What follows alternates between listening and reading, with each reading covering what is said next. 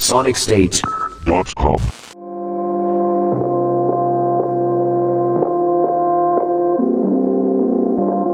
I don't know, it's weird because I think this is like really, like a really intense album.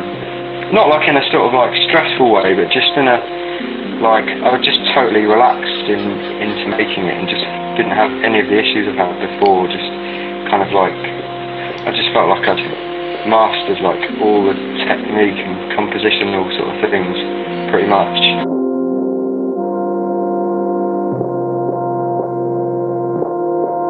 It seemed like a really different thing to anything I've done before, in the way that there was, you know, it's at least kind of like half of it's like real instruments, like that have been treated, you know, but it is mainly,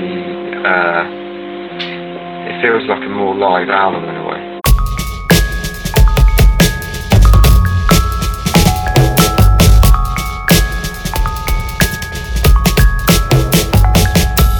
That track was like been knocking around in my head for ages, and I just sort of like nailed the drums on it, and then everything sort of came from there.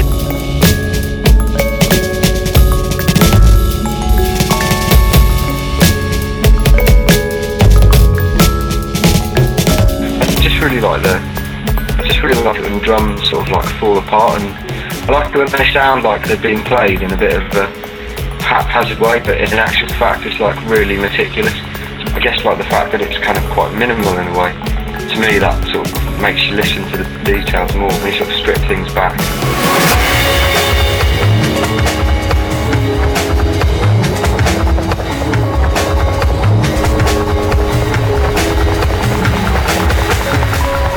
I've never really allowed myself to be overwhelmed by it, just because I'm quite controlling of the machines I use. I don't like feeling like a computer's kind of, I don't know, more, you know, can offer more to a piece than I can. Otherwise, there's no point in really writing anything. If you're just sort of, if what you're writing is just explaining some kind of like facet of the software, then it's like the piece of music that's been written is more explaining the machine than it is like your personality or whatever it is you're sort of trying to get across.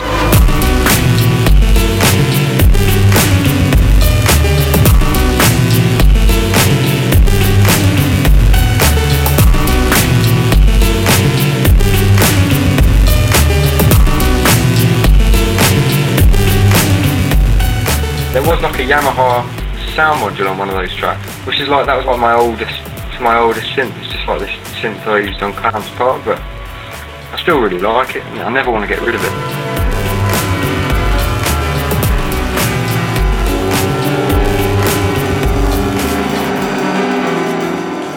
I think there was like a bit of granular stuff going on Night Knuckles as well. There's like from an old EMI sampler.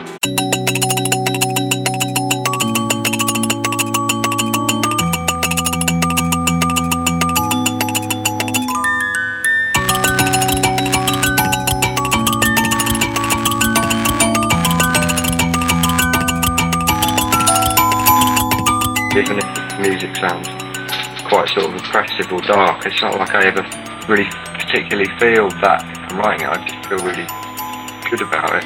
I can always just escape into the track, and that's sort of, I suppose that's how I use it emotionally.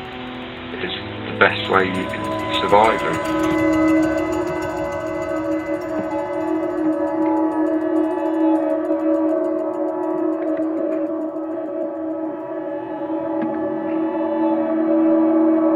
SonicState.com